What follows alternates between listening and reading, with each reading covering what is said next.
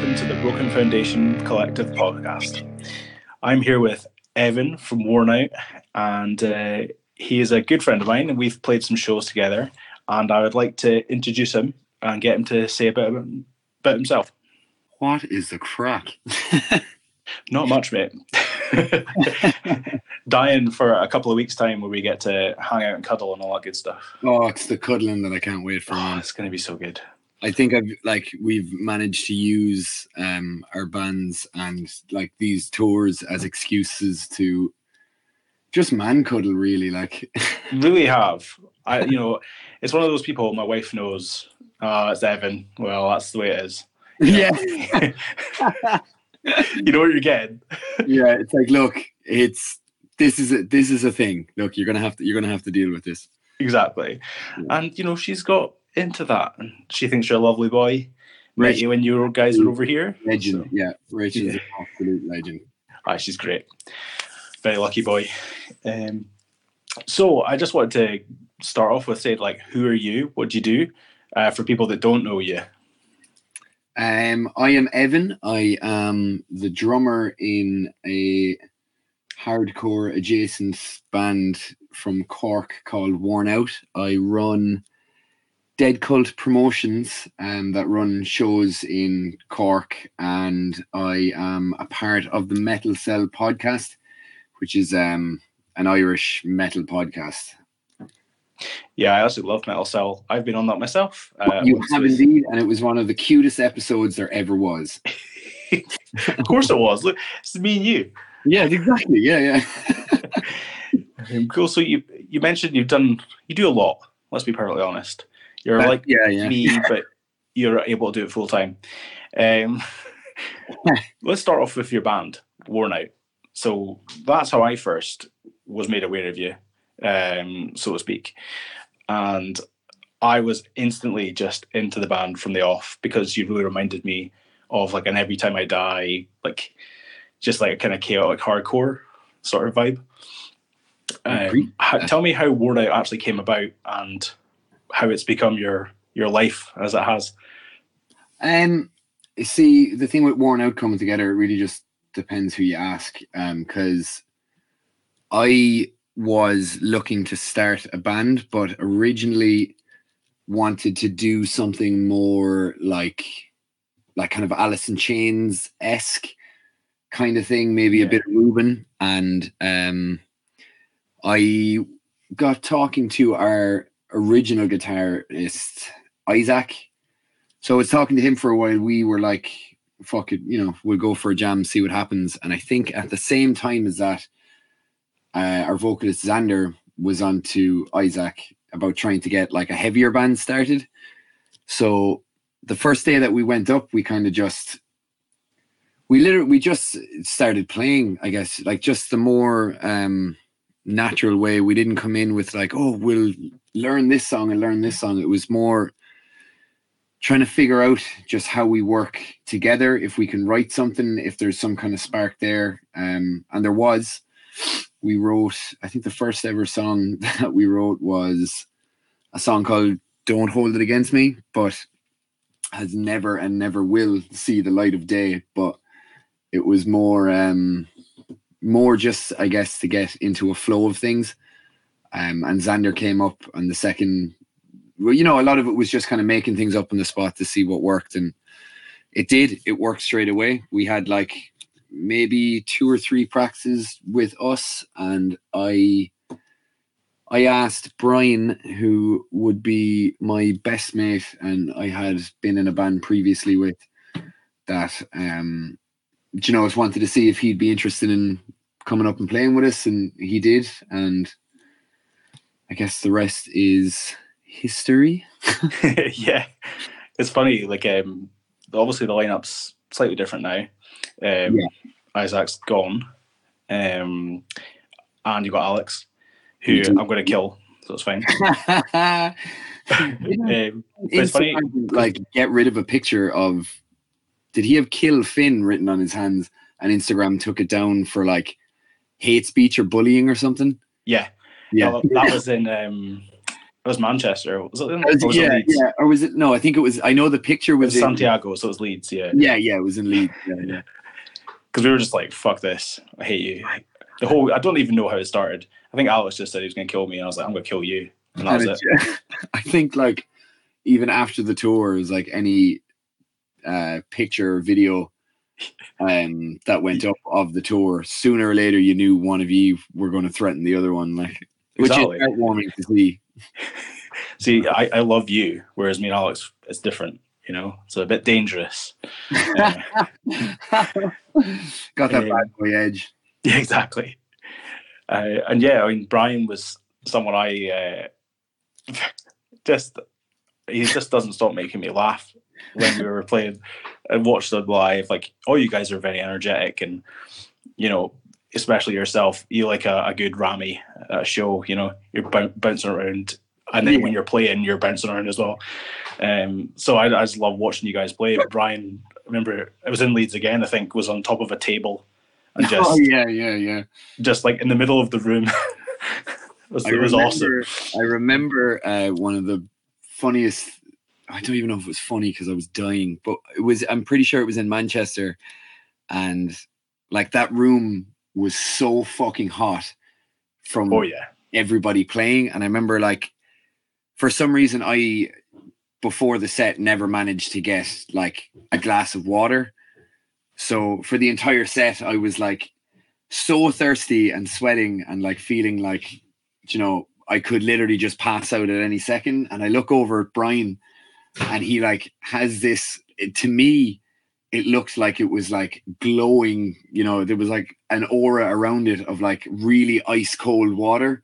Yeah. One, like, in my head, he took like the tiniest fucking sip and then decided to pour it all over his head and all over the stage.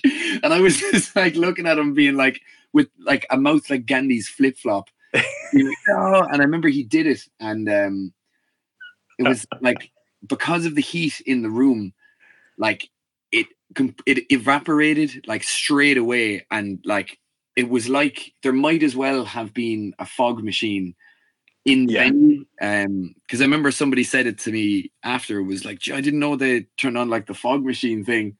It's like, no, Brian just poured the last glass of water that was on the stage all over the stage, and not in anyone's mouths. No, like he got a tiny sip. And I remember looking at it, and the whole thing happened in slow motion, and I was like, and I think this was like maybe 2, maybe 3 songs in.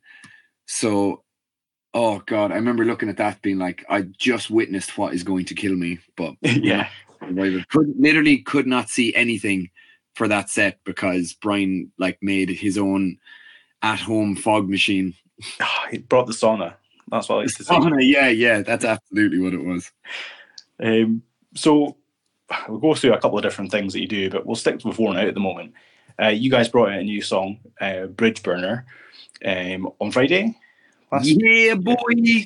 And it's unsurprisingly an absolute raging melter of a track. So it's been done by Justin Hill, who was in Six. Yes. And he's also done some guest vocals on it. Tell us how that sort of came about. When we were thinking about, like, I'm even like trying to come to the decision of asking him to kind of mix and master it, because we recorded it differently than we had before. Usually, you know, if we're going to do an EP or a single or something, we'll book however many days in one studio. You know, standard thing, but we kind of wanted to see how much we could do ourselves. And the one thing we knew and, well, just refused to try to do ourselves was recording drums. So a friend of ours, Chris Hockey, he recorded the drums in basically what's like a music college in the center of Cork. And this studio is like, from the last I heard, I think it's like almost 3 million worth of a studio. The place is incredible. But he recorded the drums there. And then for the rest of it, like, Brian recorded the guitars and the bass in our practice space, which, like, because we'd been demoing a lot of stuff at home, we were just getting better at. Well, the lads were more than I was. I didn't do I didn't do shit with that, but yeah, like the lads then recorded the guitar and bass in a practice studio, and then Chris came back up to do the vocals there as well. And we knew, with recording it that way, we wanted to have someone that, would really bring out the best of it. And it didn't really take long to kind of come to the decision of having Justin do it. I think I was in Brian's house one night, and we're kind of spitballing names, and I think like maybe the second person that I had said, and he had said like pretty much at the same time, because I think there was one other person, mainly just thinking about someone that like would be more attainable, like, okay, just in case we can't get whatever. But I think we kind of got our heart set on Justin very quick, and then it was just about reaching out to him. We luckily, I don't know if you know a band, Hero and Error. No, I don't. But they were like an Irish metal band they're amazing. Like, and they started really making waves, and they recorded with Justin and had become really good friends with Justin. And okay. The guy in Hero will be good friends of ours. And I remember messaging Gary, the guitarist, being like, look, what do you think are the chances of Justin mixing and mastering our new single that we have? And he was like, man, I'd be very surprised if he doesn't do it, because it turns out that Gary had been playing him our stuff anytime that they were over. Oh, right. Wow, that's cool. So, even when we got onto him, he knew exactly who we were, and which that alone at the time was just like mind blowing to me. Do you know what I mean? Like, Sixth were a band that I remember when, like, the first time, I'll never forget the first time I heard them, just being like, that's not possible to do. Like, humans, it's not possible for humans to be able to play this. Do you know what's funny? It's a funny story about Sick. I remember the exact first time I heard them. Yeah. And I think it was still Download. Whatever was it, Downtown before Download. Monsters of Rock? Or Ozfest. Oh, yeah. I think it was like the last year of Ozfest, and I taped the BBC One Radio Rock show, like literally onto a tape cassette. It was like 2 a.m. or whatever it was on, and they had like some of Ozfest live. Yeah, and it was either that or the first Download, one of the two. And Six were on it, and I think it was Skies of Millennium Light.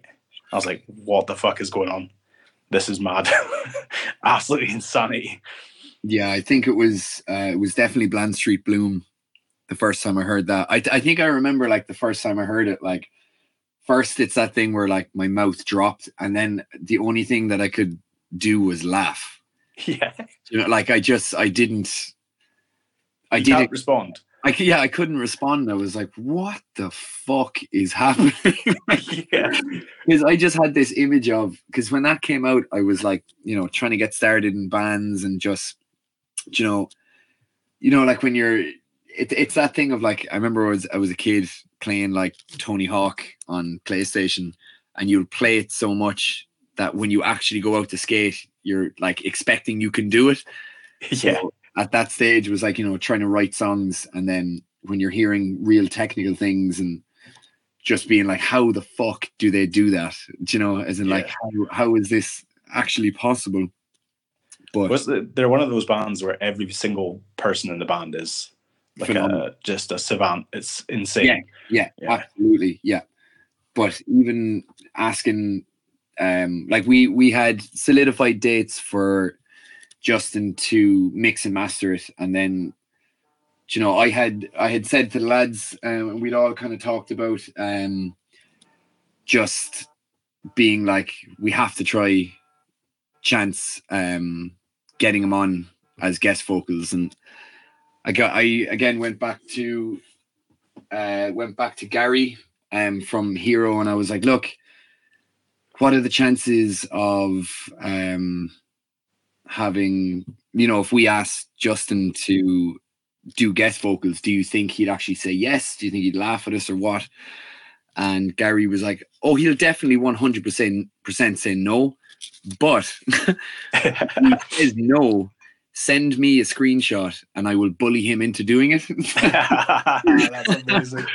But luckily, like, you know, that I know a few people that he has recorded, he's mixed before, and they've asked him and he said no. But whatever it was, we asked him kind of, when I sent the email, I was nearly standing with my phone ready to take a screenshot to send to Gary to be like, do your worst. But yeah, he just came back straight away and was like, yeah, cool. I haven't got to properly do vocals for a while, but yeah, I'll do it. Just let me know what you want me to do. And I was like, what's the catch here? It's like, yeah. We've told so many times that there's just no way he'll do it. And he said no to so many other people that we know. And so, you know, I don't take that for granted to have him on it.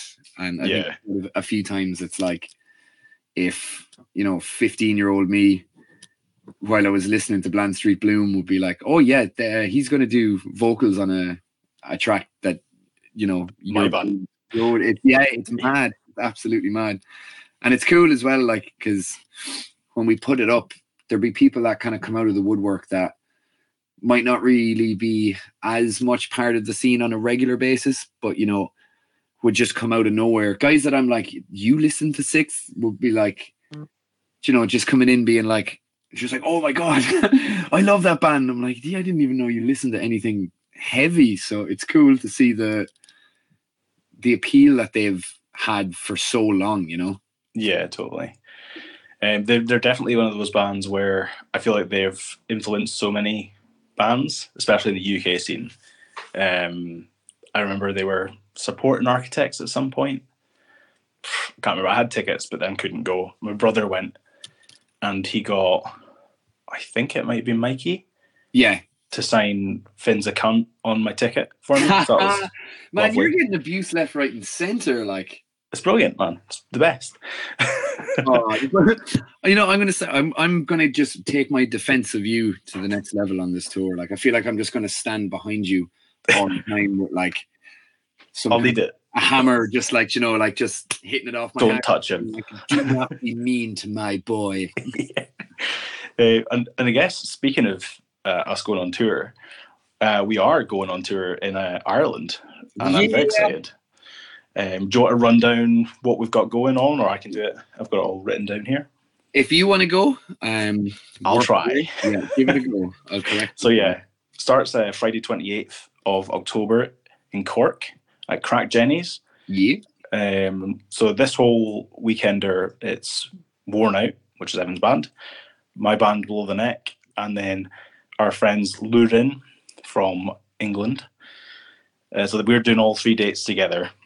And on the Cork date, we have Axe Catcher joining us, who are another sick band. They're so fucking good. Well, we try to put them onto as many things as we're doing. Like, we've had them on the Dublin show. We've had them on a Limerick show. We were supposed to have them for a show in Cork at the start of the year, but you know, we had to reschedule the date of that, and it didn't suit them, and we got them on the Limerick date for that tour. But yeah, I'm absolutely delighted to kind of finally get them back to Cork. They're just amazing. Like, I feel like they're so underrated, but it's probably just because people don't know them. Like, because anyone that does know them loves them, and anyone that sees them is very like blown away. It's one of those things that, you know, just because they're on first doesn't mean anything. No, it doesn't. Yeah. Like, it absolutely doesn't mean shit. And that's the kind of thing that I like about the lineup that we have. It's like the order doesn't really mean anything. It's like everybody is great. So I think people are in for a sweaty, messy time. Yeah. So that's a Friday. The Saturday, we're in Dublin. Now, is it Sinead? Sinead. Yeah. Okay. So we're there. Shin A. Shin A. Okay. Yeah. So that's in Dublin, and we've got Unmaker with the three of us. They're really cool as well. You sent me them, and I was very impressed. a younger band. I think they're like all maybe early 20s, but they see like they have a good attitude by the looks of it. You know, they're pushing it, and I like seeing that. Like I've said a million times, like newer bands are always where people. We need more new bands, because if we don't have new people coming in and like, you know, starting new bands, then things will kind of die out sooner or later. So absolutely, good time for any kind of younger bands that want to, you know, put the effort in and do things to a certain quality as well. We'll actually touch on that in a minute, so we'll come back to that. We've also got on the Sunday the 30th, we're playing the Siege of Limerick in Limerick. Oh my lord, you have no idea what's coming for that gig. So can you explain to people that don't know what the Siege is, because I wasn't aware until I started speaking to you, just what exactly the Siege is and how it kind of has quite a large impact? It's mayhem. No, it's like an all-dayer festival, but it's like run by Bad Reputation.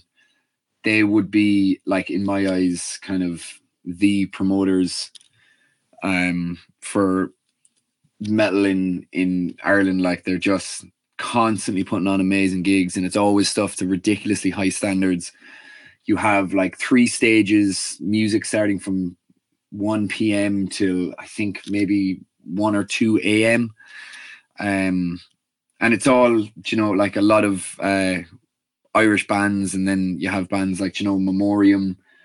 They've had Conjure in the past. Like, if you look through the posters that they've had, it's ridiculous, and a lot of them are free. This one is the first one since COVID that is free. So it's, you know, it'll be an absolute free for all. There's just such a good vibe at them, and it's very much it's kind of like a showcase in a way. Like, a lot of bands really get to cut their teeth, and, you know, how would I even describe it? It's like, you know, it's kind of like the South by Southwest, but just for metal. And know, people come down, and just the amount of new bands that they'll find, you know, it's perfect place for kind of like, I heard of those guys, but now I get to check them out with really great sound, really great, like, crowds are always amazing. Like, this is our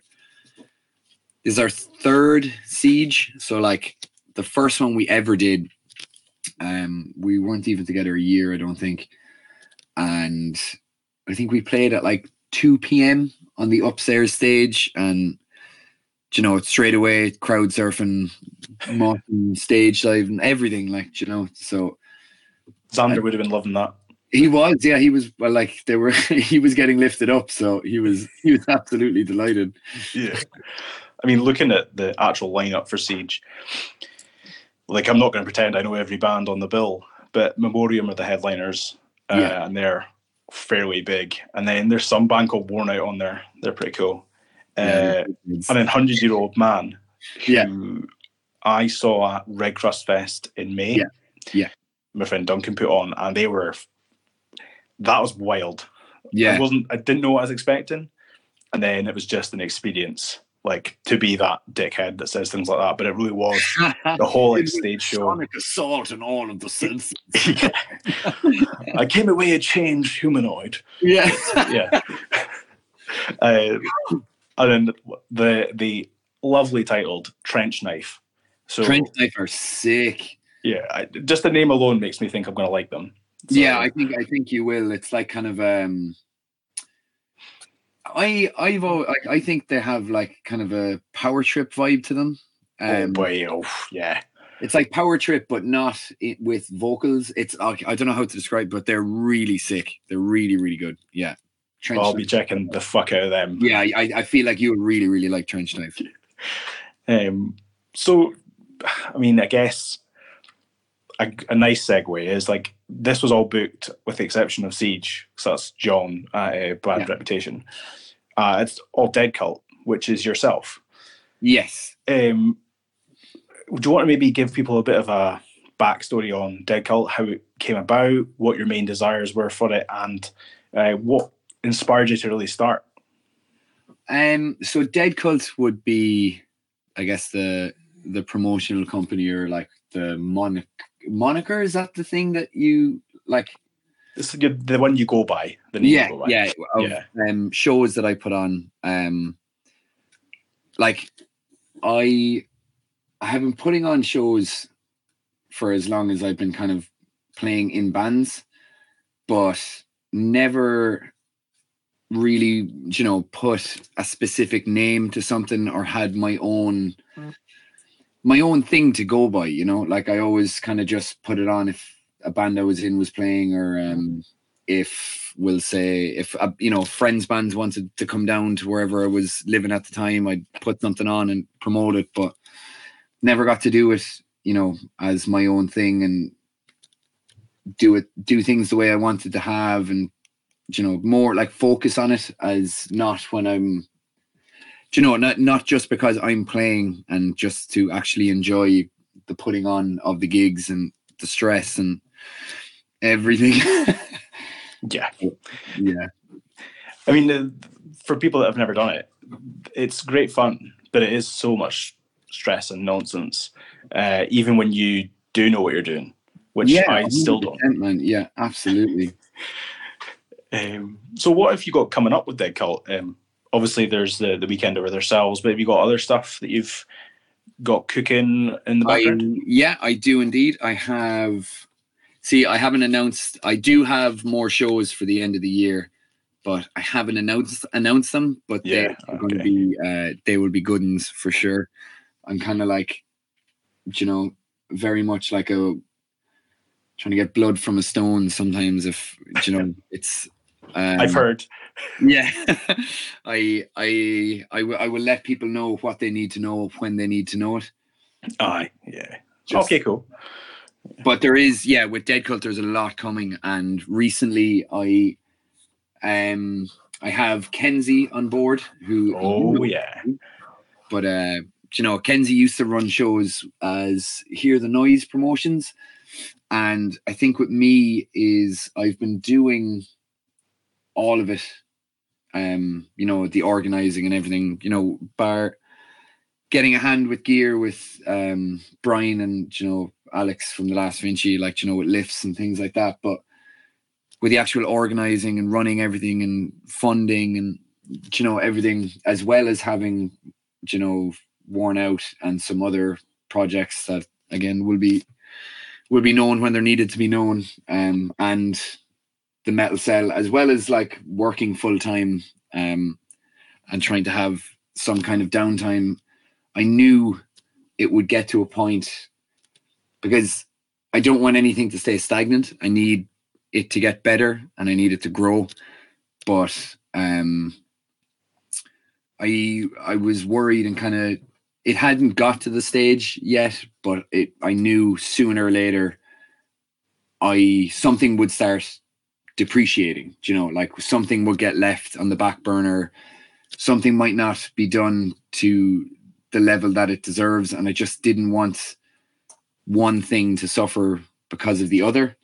Yeah. So I have Kenzie coming in, who will be helping out at the shows, and then because I have the rest of the shows for the year already booked and sorted, he'll just be kind of helping with the promotion and the actual running of them. And then he'll be starting to do his own lineups in the new year, which means it kind of frees me up that I don't have to put on as many shows, and we can split it and still have Dead Cult grow to the level that it needs, and I can have more dates and time for my own musical projects, rather than, because it can be stressful if you're trying to book a tour or book shows for your own band, but knowing that you have like a year of dates ahead, that like, what do I do if Worn Out get a good show that would be really beneficial to us, and I have a Dead Cult thing on, or and I felt very weird about handing it to someone else unless I knew it would be done to a certain level, rather than someone kind of come down and not have the right ethos and it just be just not Dead Cult kind of thing. So I'm very confident that Kenzie, his ability to do it would never even been questioned, but it's his love for the scene that was the real selling point for me. Like I would feel safe with having, having him on board, basically. Yeah, exactly. Like I'm not worrying because the actual vibe of the gigs is a huge thing for me, and like to make it a place that's welcoming. Like I said it before that like after lockdown and all that shit, that it was really cool seeing people that have never been to shows that like at the start of COVID had they might have been maybe like 17 kind of getting into heavier music, and then over lockdown really got obsessed with it. So when it finishes, they're now old enough to go to the pubs and come to the gigs, and it's like, I wanted to be a safe place where everyone can go, people can be whoever it is that they want to be, as long as they're not absolute cunts. But a welcoming place for if people want to come down and see what this whole thing is about, because I can't, again, like I said earlier, I can't stress enough how unless we have new people trying new things and getting started and stuff like that, it'll die. Like you can have too many people that are almost gatekeeping it and being like, you don't know what you're doing, blah blah blah. Yeah, like, definitely. If they don't know what they're doing, and give them advice, help them. Like, there's some guys now that when they do stuff, they're actually just a detriment to everyone has those guys, but if someone's heart is in the right place and they're doing it for the right reasons, I'm more than happy to help. Yeah, whether it's with advice or whatever anyone needs, really. Like as long as we can just keep the scene going. Mm-hmm. One thing I was going to talk about was the fact that there's, I don't know what it's like over with you, but over here there's a lot less new bands coming through. Really? Yeah, I think it's people just couldn't get together to have a practice, or they weren't meeting up to start jamming, things like that. There's a few bands, to be fair. Like I actually noticed it a lot more in the UK that like during lockdown they were announcing that they're finished, and they'll do the one last gig after, like when gigs can come back. But I mean, like after 2 years, I don't know if a lot of them actually did do that final. I don't think so, to be honest. Yeah, because it's kind of like 2 years. It's a long time to wait for the end. You know what I mean? Yeah, it's not like you're waiting for a fun thing. You're waiting for kind of a sad thing. You're waiting 2 years for a funeral, like. Yeah. I'm glad to hear that it's maybe not quite like that in Ireland, because it's definitely been a problem for, I know, me and some others, like sort of promoters and bands, that there's a lack of kind of like opening bands or local bands that you can guarantee will be able to like draw a crowd and have a good show and stuff. Yeah, because there's a few that are kind of starting in Cork now, like, over the last, since lockdown, there's like, Her Scene, there's Daz Gak, Ruined Family Vacation. Such a sick name. Such a good name. Yeah. But like there's a few bands that are kind of have started over lockdown, and which is great to see, even if people kind of got the ball rolling. I'm sure there was a lot of things that were supposed to happen but never did as well, because I think during lockdown there was people that were like, like trying to do online kind of remote writing things, but then when things start opening up, those things kind of fall by the wayside because people have their lives back. I guess it's a lot more people want to do things in person again. I think things like the live stream thing, not in a bad way, but I was delighted to see the end of that, because it was replaced by what it was replacing originally. Do you know what I mean? Yeah, it was a return to how life was for us beforehand. Yeah. I definitely was very happy to see like live concerts and stuff. Yes, absolutely. Like I don't really like watching stuff after the fact. Like if I like it, I'll watch it. You know, for example, David Tan does Daitan Oh films. yeah, his videos are great. I was watching the Static Dress one and the Sea Space Cowboy that he put up on as well. Yeah. Yeah. I mean, he does loads of great stuff. Films like everything that happens, pretty much. Yeah. I love like sticking his stuff on if it's a band I either like, have never heard, probably want to see what they're like live. Yeah, he's actually great for, you know, that I've seen these guys' names around, and then you're seeing like a live thing, because, you know, again, everyone can have like ridiculously high quality recordings now, and then you see it live and you're like, it's fucking boring. Oh, stop, or where it's just like, that was all studio magic, wasn't it, guys? Yeah.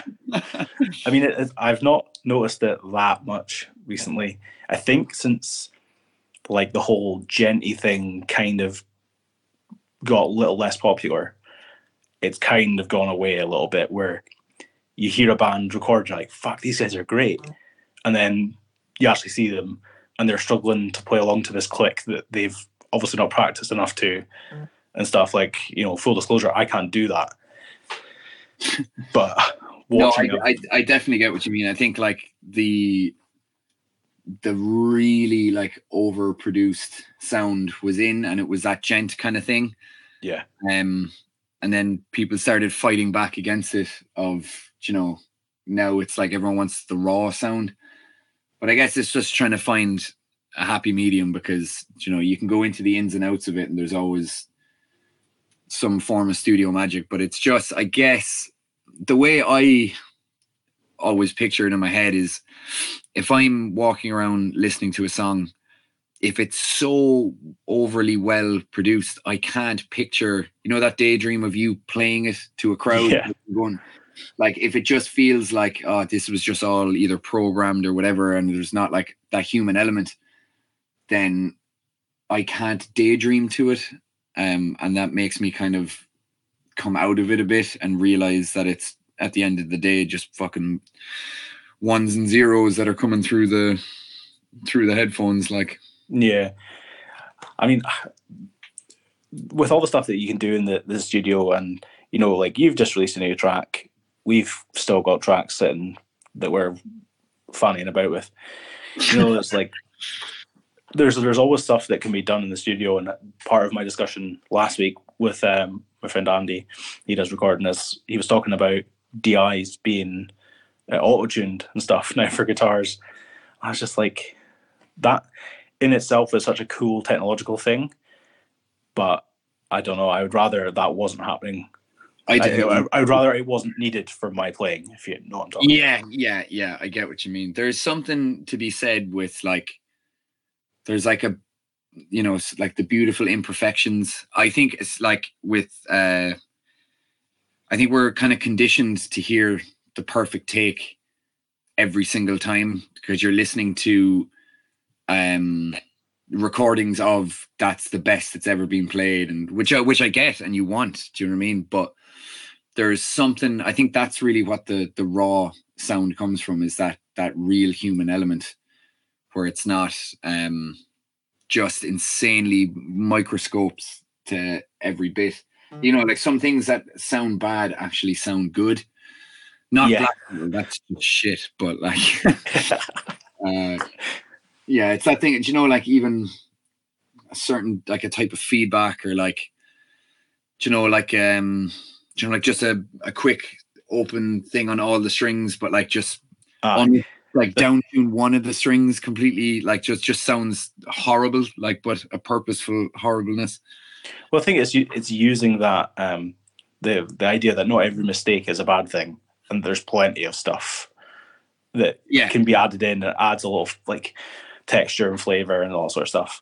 Definitely little bits of dissonance can be really cool. Like, yeah, absolutely, we definitely have our fair share of that anyway. You absolutely fucking do.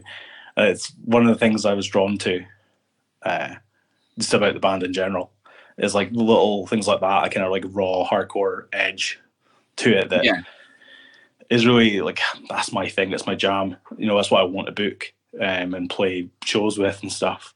And in terms of that, like, what sort of bands are you looking for when it comes to Dead Cult?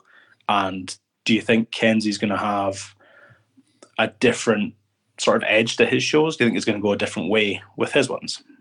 Yeah, I think there will be like some kind of differentiating thing, but like my thing is I'm not looking for a specific style. You know, a lot of the bands that are playing aren't, you know, I'm not going to put on like just hardcore bands. And, you know, for me, it's kind of like, I like seeing bands that are trying. I'm not too, the actual style isn't overly important to me, because I remember talking to John, who runs Bad Rep, and just being like, you know, at the very start before I'd even launched, I was like, I just want to put on that everyone kind of says, where it's like, I want to put on loads of bands that like I love and blah, blah, blah. But like you realize after, not that I hate half the bands that we put on, it's like, you have to understand that my opinion isn't all encompassing. Like, you know, I like what I like. I'm the one that puts on my music on my headphones, but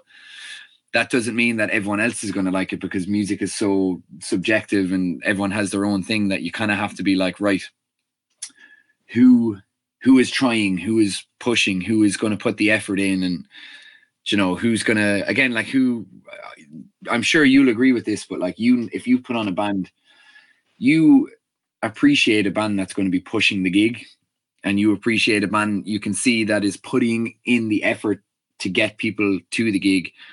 I will work my ass off to promote, but if you get bands that kind of make one post about it and then don't mention it at all, and then when they show up to the gig, just kind of like don't care, you know, they're just as if people should be happy that they're there, and it's kind of like that attitude doesn't fly with me at all. Like I dislike it immensely as well. Yeah. Like, I feel effort. You got to bring effort. Now, not everybody can be amazing on social media with promotion. No, but there's stuff. You can talk to people. Like, I've had one or two bands that did absolutely fuck all, and then when they got to the gig, would not even, they'd barely watch the other bands, and that's something that a lot of the bands will be able to attest to, is that, you know, when I'm letting everyone know about the ins and out of the gig and the day and whatever, I've often said, like, look, if you are the kind of band that, and your crowd is going to come down, there's going to be loads of people in for your set, and then everyone fucks off for everyone else and goes down to the smoking area, I'm like, I'd rather make a loss and pay the bands out of my own pocket than have one band play to loads of people and then everyone else get up and be like playing to maybe half of one other band. Do you know what I mean? It's kind of like it's because, you know, if the whole thing is about being part of a scene and people come down to spend money to go to a gig, you kind of want them to be like, right, well, now is your time to check out new bands, because I'm sure there'll be the same people in a couple of months giving out that, like, oh, there's no gigs on, there's no this, there's no that, and it's like, well, there was, but bands stopped being arse coming down because there was nobody there, or people were just there for the local band and stuff like that. Yeah, I always try and build out my sort of locals, people that aren't locals. Yeah. And some local crowd, especially for bands that have never been in town before. That's just the way it works. Absolutely. And I would like it if bands stayed and watched the other bands. Like, don't get me wrong. You can't, like, that's the other thing though. Like, you can't police it. No, you can't force it. I mean, like, even the last show that we put on, or the last like smaller one that we put on in Fred's, it was like, you know, I've said often, like, look, if you have to go, like, I'm not going to be like, unless you're watching every single second, it's not at all. Like, you know, do whatever you want to do, but if it's blatantly like you only were up in that room to play your set and then you were gone and didn't show anyone the respect of even checking out one of their songs, that's where and then, you know, at the end of the night being like, oh, that was class, let me know. Yeah. Can we play again? I'd be like, you are on the bottom of the list right now, brother. Yeah. I think people need to be a bit more realistic about, like, not everyone's involved in this scene, and different styles of music have different ways of doing things.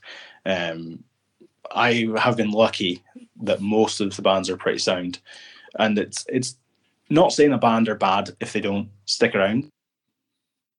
As you said, people got shit to do, people have kids, all this kind of stuff. You know? Yeah, absolutely. But I think there's a you know, difference of, like, just smoking. Yeah, What's that's the point? the thing. There's a difference of, like, you know, not being able to be around, or like, man, I've had, you know, I have friends that might play 2 gigs in a night. Like, maybe one's a cover gig and then the other one is playing original stuff. And, like, you know, I understand people have shit to do. Someone might be working really early in the morning, and which happens. And I'm like, you know, they'll come up and they'll say, look, man, I got to go because X, Y, and Z. And I'm like, fuck yeah, man, that's absolutely fine. But it's like that ignorant thing of being like, you are not worth my time to come up and watch. Like, I've done my show, I'm going to sit in the smoking area. And I feel like that's just kind of like I don't know, it just feels like a kick in the nuts to other bands, you know? I definitely feel like with younger bands as well, or less experienced bands, that can be quite detrimental to them, because they think, oh, are we just shit or whatever? Yeah, you know, and sometimes they are. Very disheartening, yeah. And there's nothing wrong with being a less experienced band that have, you know, less experience. Let's be honest. But it's nice to know that some other guys would be like, oh, what's happening?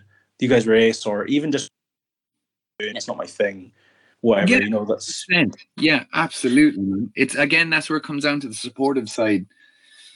Like, again, I can't, like, trying to explain this to some people, you know, I'm not, again, I can't stress enough that I'm not, like, watching everyone being like, get the fuck up. But at the same time, it is like, you know, if you have stuff to do, I completely understand that. But you know as well as I do, there's a completely different type of not watching bands where it's just like almost going out of your way to leave and not show anyone any support. Yeah. You know, it just looks bad on all accounts. But, like, in saying that, now, you know, I'm very lucky with the people that we've booked, that, like, 99% of the bands have been so good. And even, like, after the gigs, in, you know, commenting on each other's stuff and kind of just want the help. There's a lot of bands, especially the ones that travel, you know, like, we've had bands come down from Belfast, like Survivalists and stuff, and they had an amazing set. Same with Archives. But, you know, it's good boys. Yeah, it's a long way to travel down if they played to nobody. Do you know what I mean? Like, they were absolutely buzzing after those gigs because of the crowd and how the crowd reacted. That, you know, not everyone there even knew who they were until they started playing and they heard it and they were like, okay, this is sick, because not everyone even really checks out much of the bands before coming down. They're just like, fuck it, I want to go to a gig. Or, again, there might be one of the bands they want to check out, and then they end up liking other bands. And, you know, there's that's, again, to bring it back to the Siege, that's why I love it. Because if you're just walking around, you might be in one stage, you're like, okay, this isn't really for me, but there's 2 other stages that you can go to, and you'll find something, like, you know, you'll find something that really appeals to you.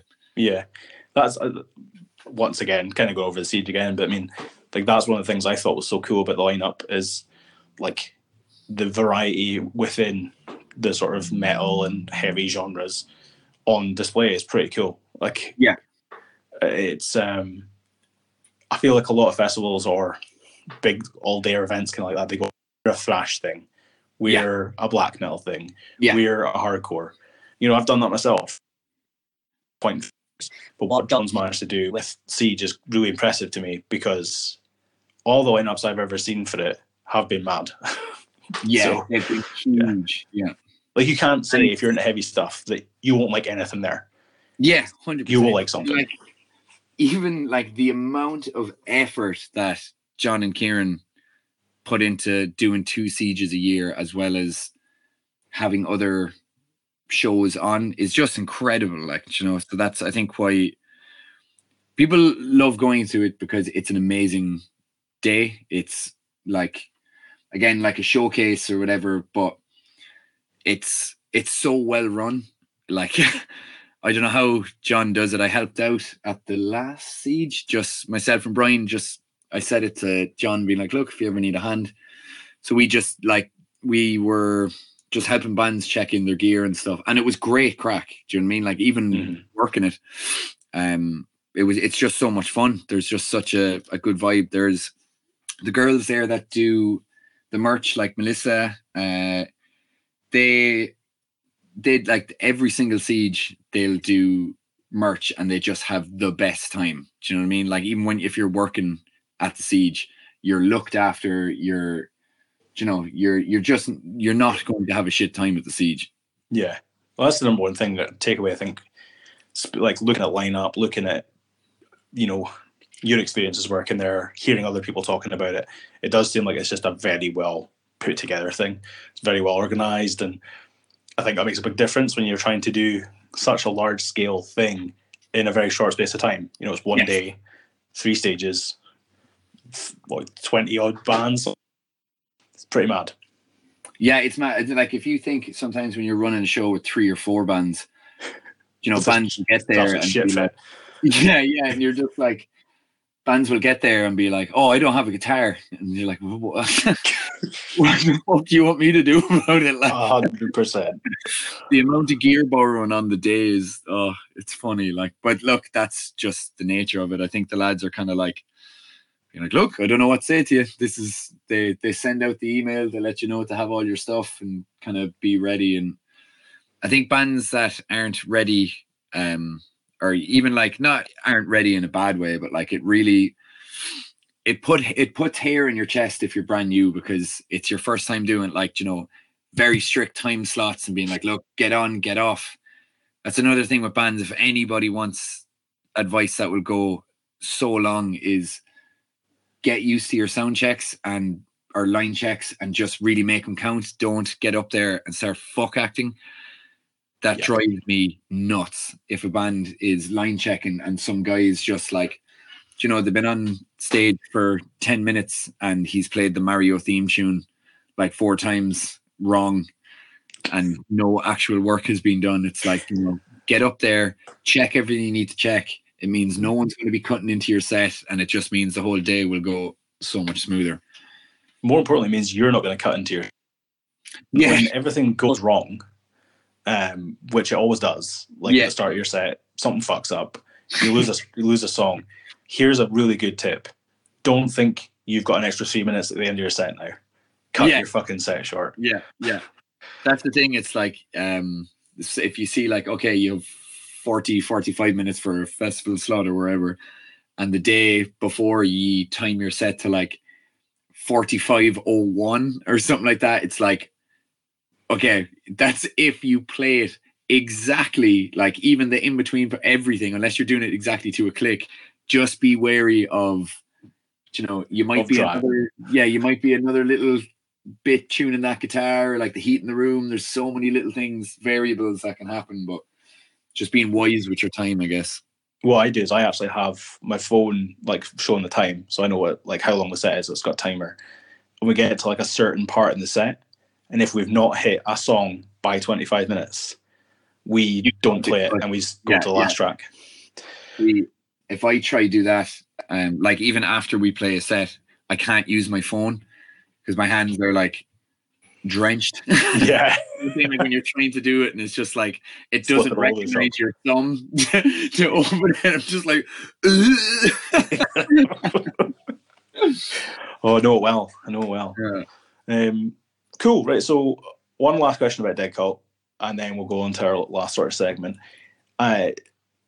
What if you're looking at, so I am technically an international band to you, as stupid as that sounds. Yeah.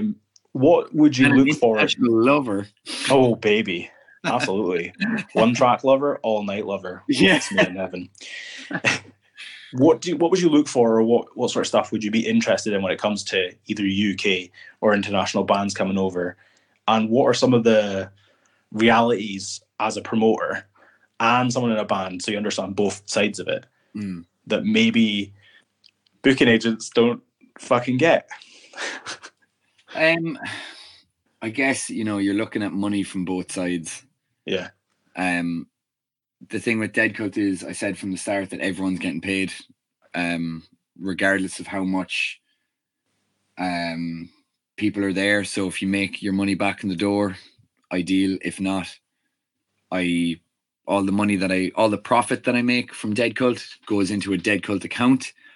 Mm-hmm. So that would pay if for some reason, one of the gigs didn't do well, or, absolutely no one shows up. I know all the bands are getting paid, because I don't ever want to do one of those things that, I've had it where I've gone at the end of the night to get paid, and the booking agent is just like, oh fuck man, we didn't make enough people, oh fuck, I can't pay you. Like I just won't accept that shit.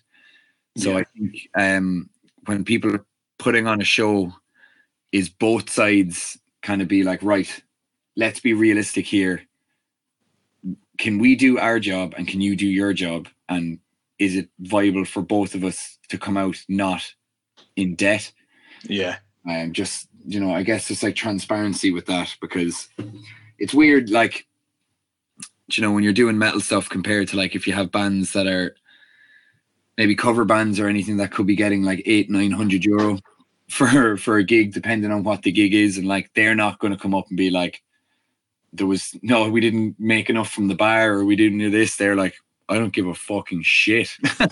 I went up and did my job. Like, you have to pay me. Yeah, I get paid because I played. Yeah, that's it. Yeah, 100%. Yeah. So I would say that I'm almost too forgiving of, like, if a show didn't do well and we were away, I'd be like, wow, we'll suck up. It won't be the end of the world. Like, we can lose $20 or whatever it is, personally, for the band. Yeah. I guess it depends kind of what way. Like, that's fine if you're, if you have to take a small bit of, like, well, it's not fine actually at all, but I've literally been told you're not getting anything. Do you know what I mean? Like, yeah, you're just not being paid for that. And I'm like, no.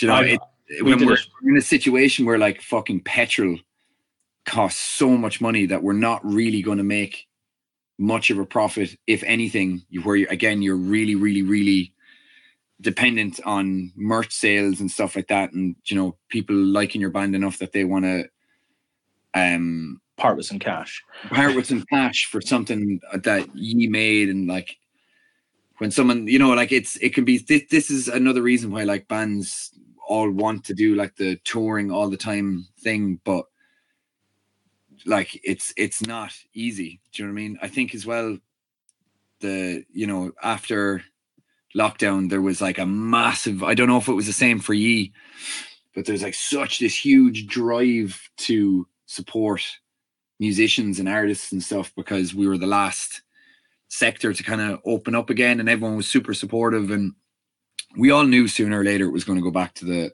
the way it was. Yeah. Like, people have completely forgotten about COVID.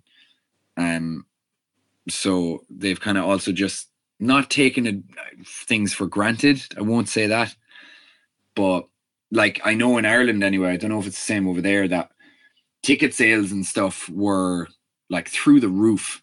Like, nobody would go to a gig without getting a ticket. Everyone was getting tickets all the time. But that was kind of like, there was like that fear of being like, everyone wants to go to every gig. So whereas now you could be absolutely shitting it that no one's going to go, and everyone shows up on the door. There's so many people that show up on the night looking to get a ticket. And it's like that stress. Like, if people want to support bands and stuff and promoters, buy a ticket beforehand, because you are saving people a lot of grey hairs. Like, oh yeah, the day of a show, I usually find that my tickets will jump. Yeah. Like 50% up. I'm like, oh, thank God for that. Yeah. But there's times where you're just, there's a sort of a local guy had to cancel a show recently here. Yeah. And it's because he literally had no ticket sales at all. I've heard that happening. That's happened over here a few times for bands. It's like the lineup's great and all that stuff. Maybe the day wasn't the right day or whatever, but still, I mean, 0 ticket sales. I can't complain. I didn't buy one either. Yeah, I know what you mean. But like, it was maybe, I guess it shows we are kind of back to where we were pre-COVID. Yeah. In very real terms for these shows. I just think like you can't just shit a show out. Yeah, it has to work. You have to have good bands on it. You have to have a lineup people want to see. And also, you can't expect that people just want to come and see your band because you're a band. You know, you have to provide something for them that's going to be worth the £5, £10, whatever it is to get in. You got to be something of worth. Do you know what I mean? Like, yeah. Whether it be, obviously the quality in music has to be there, but you know, you need to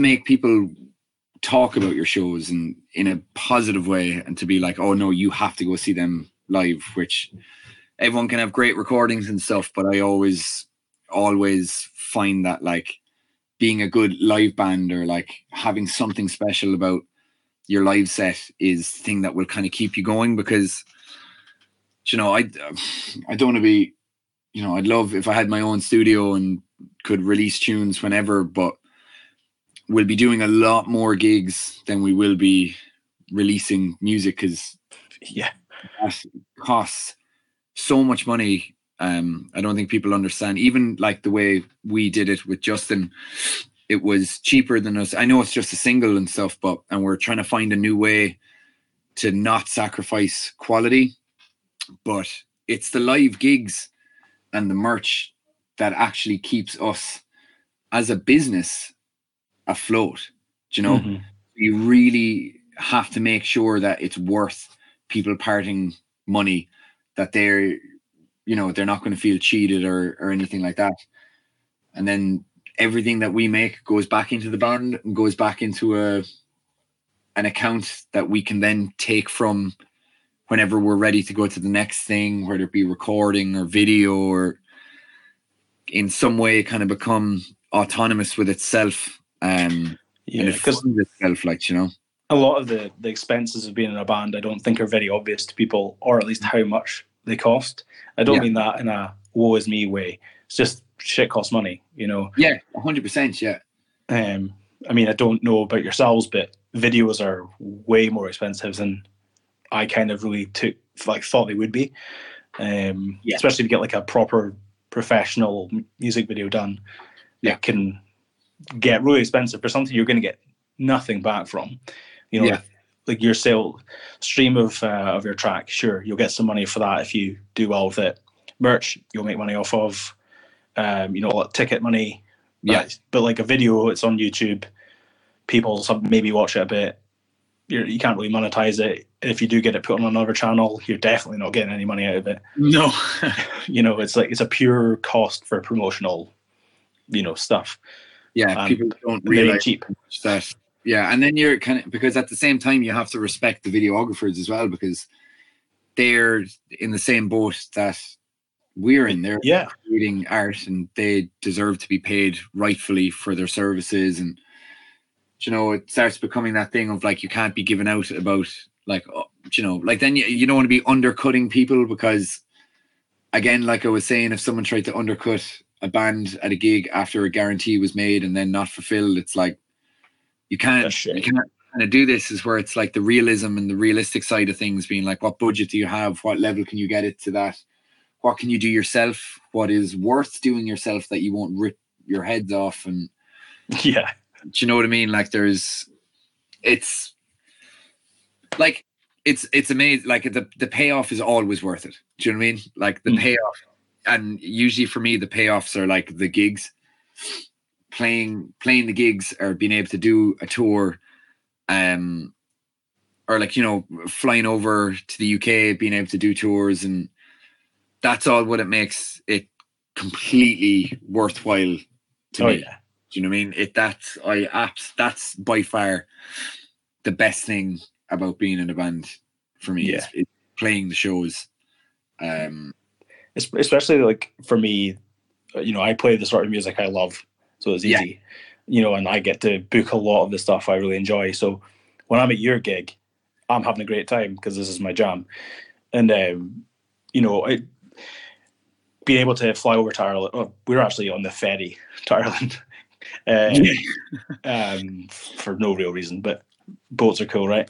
But by the time we play that first note in Cork on the Friday, like I just know all the shit and all the difficulty and people getting seasick and trying to fucking get from Belfast down to Cork and all sorts of stuff will be disappeared in that minute.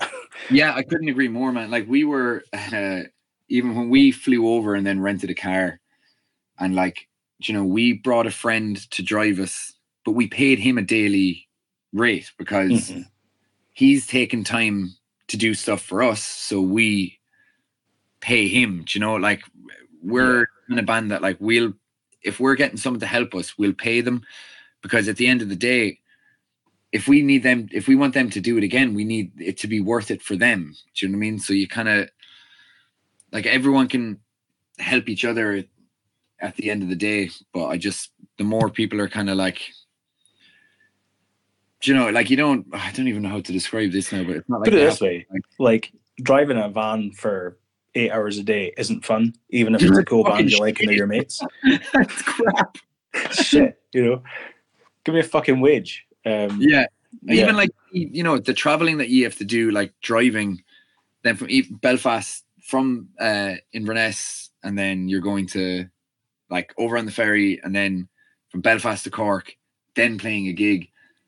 It's like I really want people to realize how not I'd see I don't want to be like, again, I don't want to do the woe is me thing, but at the same time it's not fucking easy. It's very expensive to do. So that's why, like when we were over and we did the tour with Ye, like everyone that was going to the gigs really seemed to appreciate that we had traveled. You know, like we had people coming up when we were carrying our gear in, being like, "Do you have t-shirts?" And we're like, "Yeah." They're like, "Oh, let me buy one there." I'm like, I haven't even taken them out of the van, but sick, yeah. Sick, yeah. No worries. We're definitely hopeful that people just enjoy our stuff and get to hear it live. They definitely will. And you know what? It's weird, like, you know, here in Cork, like people have come up to me and they know Below the Neck. Do you know what I mean? Like that's so weird. It's cool, like, because from between like anyone that's ever heard you, or like, you know, any of us or Kenzie or anyone, like we have talked about you so much. I've played your stuff to people. I've shared your stuff so many times. So it's that thing of like maybe one or two people might actually click the link and listen to it, and they'll be like, it's cool. And then they might play it like at a session, and then little things like that start growing and people already are aware of the name. And they're kind of like, oh, I didn't realize they were from Scotland. I'm like, yeah, you know. Yeah. So when you do this tour, especially with the Siege of Limerick as well, it'll really open up a lot for you, you know. Yeah, but that stage is going to be fantastic, and I just can't wait to get over. And we leave at 10 p.m. from Inverness the Thursday night. We drive down to somewhere, get on the ferry at 4 o'clock in the morning, and then over to Larne or Cairn Ryan, whatever side it is, I don't know. Yeah. But they're at 6 in the morning, and then we get to drive to Cork and then have a long practice with Kenzie because he's joining us for the tour. Yeah, when you told me that, I was like, motherfucker. Like, because the first time I met him, he was filling in on bass for Baylor. Yeah. And he's done gigs with us. Come down and fucked his finger. So it's like, we've said it so many times, like he is the bass band whore. Like, yeah, if anyone needs a bassist, no one. It's like, okay, well, Kenzie will do it anyway. Do you know what I mean? Like, if you're not going to be stuck, Kenzie will do it. Well, he's good, you know. Like he's really, been sending us videos. Really good, like, and I saw one of them. Yeah, I saw one of them. And there's bits which are bullshit, and he's like, "What the fuck does this even mean?" And I'm like, "Well, that's Rory. You know, what do you expect?" But he's nailed it already. We're gonna have one practice with him beforehand, so it'll be fine. Yeah, I was with him like a week or two ago.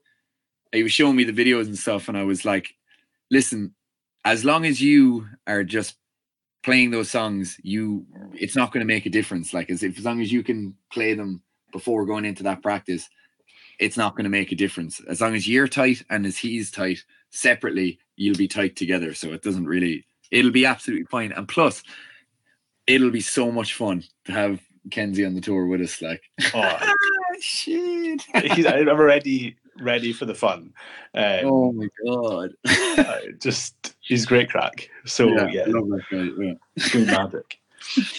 So we're coming to near the end of our time here together, Evan. I want to ask you a question. Yes, 1,000 times yes, I'll marry you. Yes. Oh, there we go. Finally, my dreams have come true.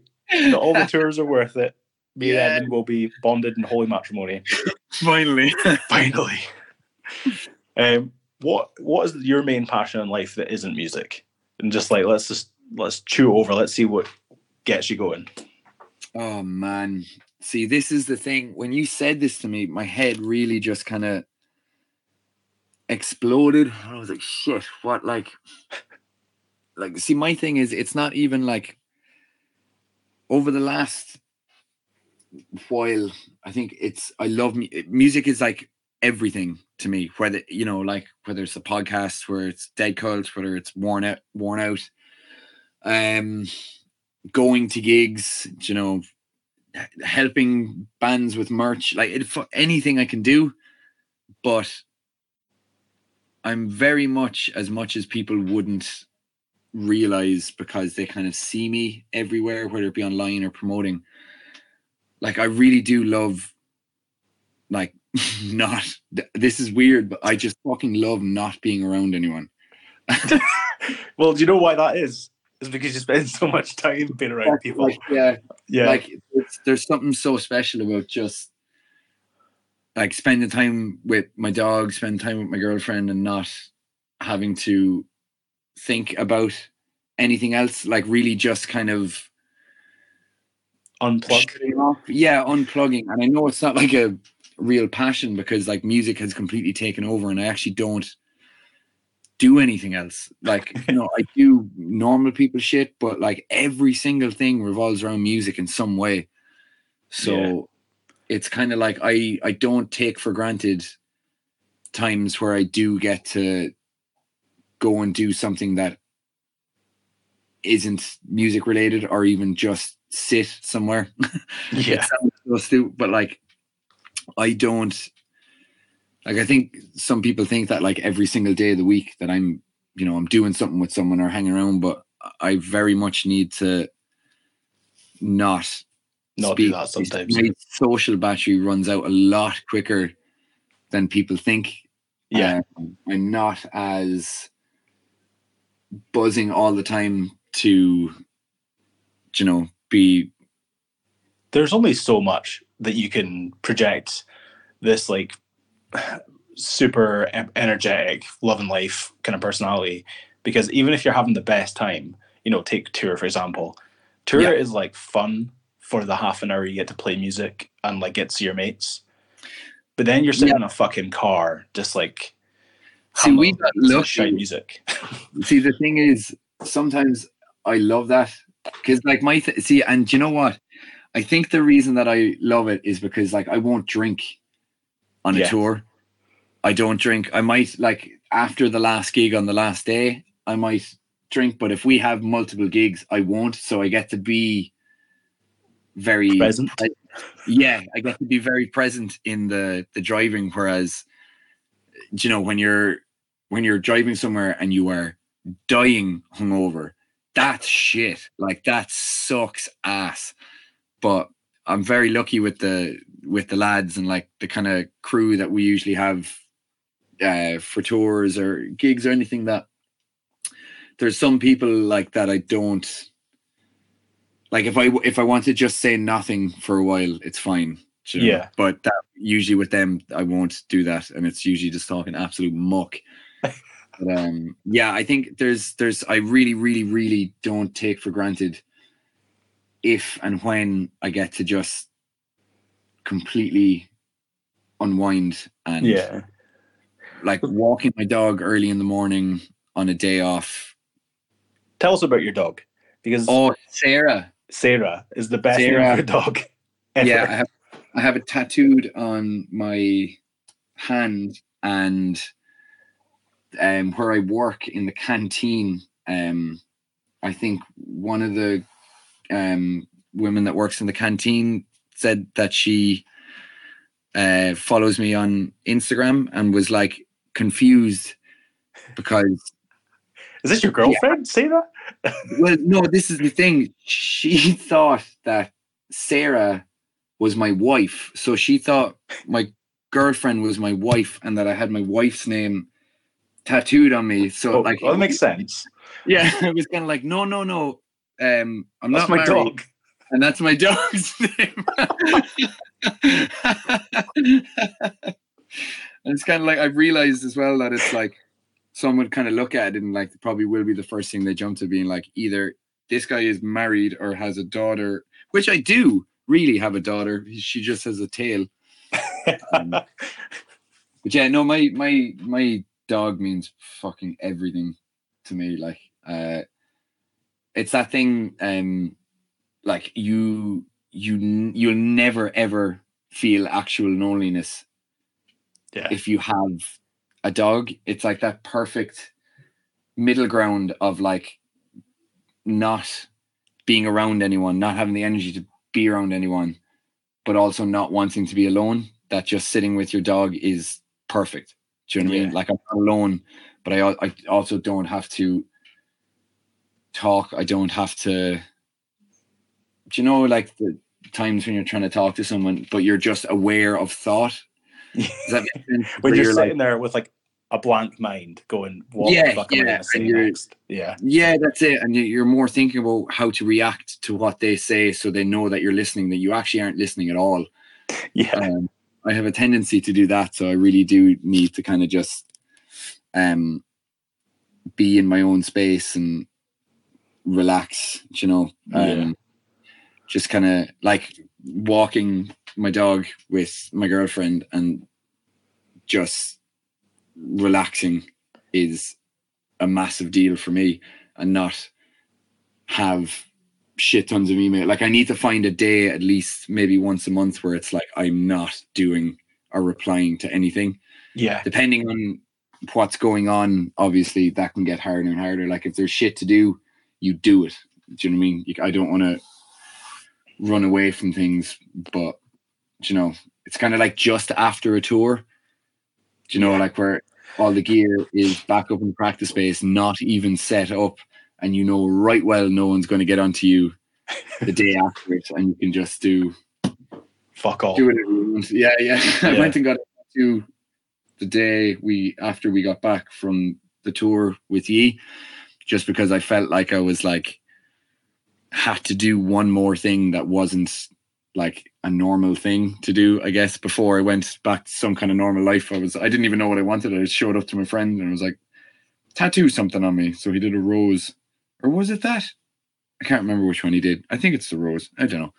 But I just needed to do something kind of, I don't know, chaotic. Yeah. Something for you. Something for me, yeah, because I just wasn't ready to go back to an office and go back to real life. Yeah, go back to real life. Yeah. I mean, just in terms of like the needing to do something that isn't involved in trying to get a gig together or something like that. I love it. Like, obviously, I love it. Or I would be fucking sadistical if I didn't. Do you know what I mean? Like, why would I set up Dead Cult and then being like, I actually hate organizing things, I hate booking things. Like, I would be really, really messed up if I just kept putting myself in this situation when I actually hate it. But I guess it's not even a passion, but I think it's more I really do just like being able to recharge when and where I can, because it means that I have way more energy to put into things when you need it. Yeah, when I need it. And I think a lot of people should, I don't know, some people try to do, you know, the hustle to the grave thing, which is great, don't get me wrong, hustle to the grave, but sometimes taking just a break from all of it for like a day even, you know, do something nothing to do with music, and just recharge, and you'll go back with such a stronger energy. Like, you really need, like you really just need to look after your head, because this kind of like thing is not easy. It's that whole, like someone said, even about promotion, it's like a thankless job, but it's like, I'm not looking to be thanked. It's, you know, you're kind of like, oh, everything can get a bit much when there's so much going on, but just looking after your head and knowing when to take a break and look after yourself, and don't waste your time with people that are just going to be consistently negative. Learn who and what to cut out of your life when you need to. And take the time for yourself, because it's so easy to burn out, as you've like alluded to. I have had a different life balance since I was blessed with my son, Brody. And me and my wife were literally talking about this today, about, was it today or yesterday maybe, about how I just can't do it anymore. Like the constant social media, constant replying to people. There's like the one thing about, like, if you are someone who can put on a gig for someone, or you're a band that can play with someone, people don't really realize that you sometimes need to not be doing that, or like you have an out of office, you know, like you don't have that on Messenger. And what it led to me doing was completely burying my head in the sand and not speaking to anybody. Which, Evan, it's the first time we've spoken in a wee minute, so you might be aware of that. You know, it's just things get busy, and you have to prioritize what you have to prioritize. And like, luckily, I'm able to, you know, as we've already alluded to, I have a very supportive wife. Rachel's like the king. That's very, very important. Like, exactly. Very, very important, I think. And without that sort of support, I wouldn't be able to do half the stuff I do, because I'd just be struggling at home the whole time. And the way I repair is by leaving her on her birthday to come to Ireland. So that's pretty cool. Do you know when we played Dublin? Yeah. That's my girlfriend's birthday. Yeah. We're both pieces of shit, Evan. We're both just fucking pricks. Oh. Well, I think that about wraps up the tale of the two cunts. Yeah, so, we'll close it on the fact that we're horrible people. Exactly. Right. So I've been Finbar. You've been annoying. That's true. No, you've been Evan, and I can't wait to see you in a couple of weeks. Yeah, man. Thanks for coming on to the Broken Foundation pod. Anytime, man. Absolutely anytime. Right. See you later.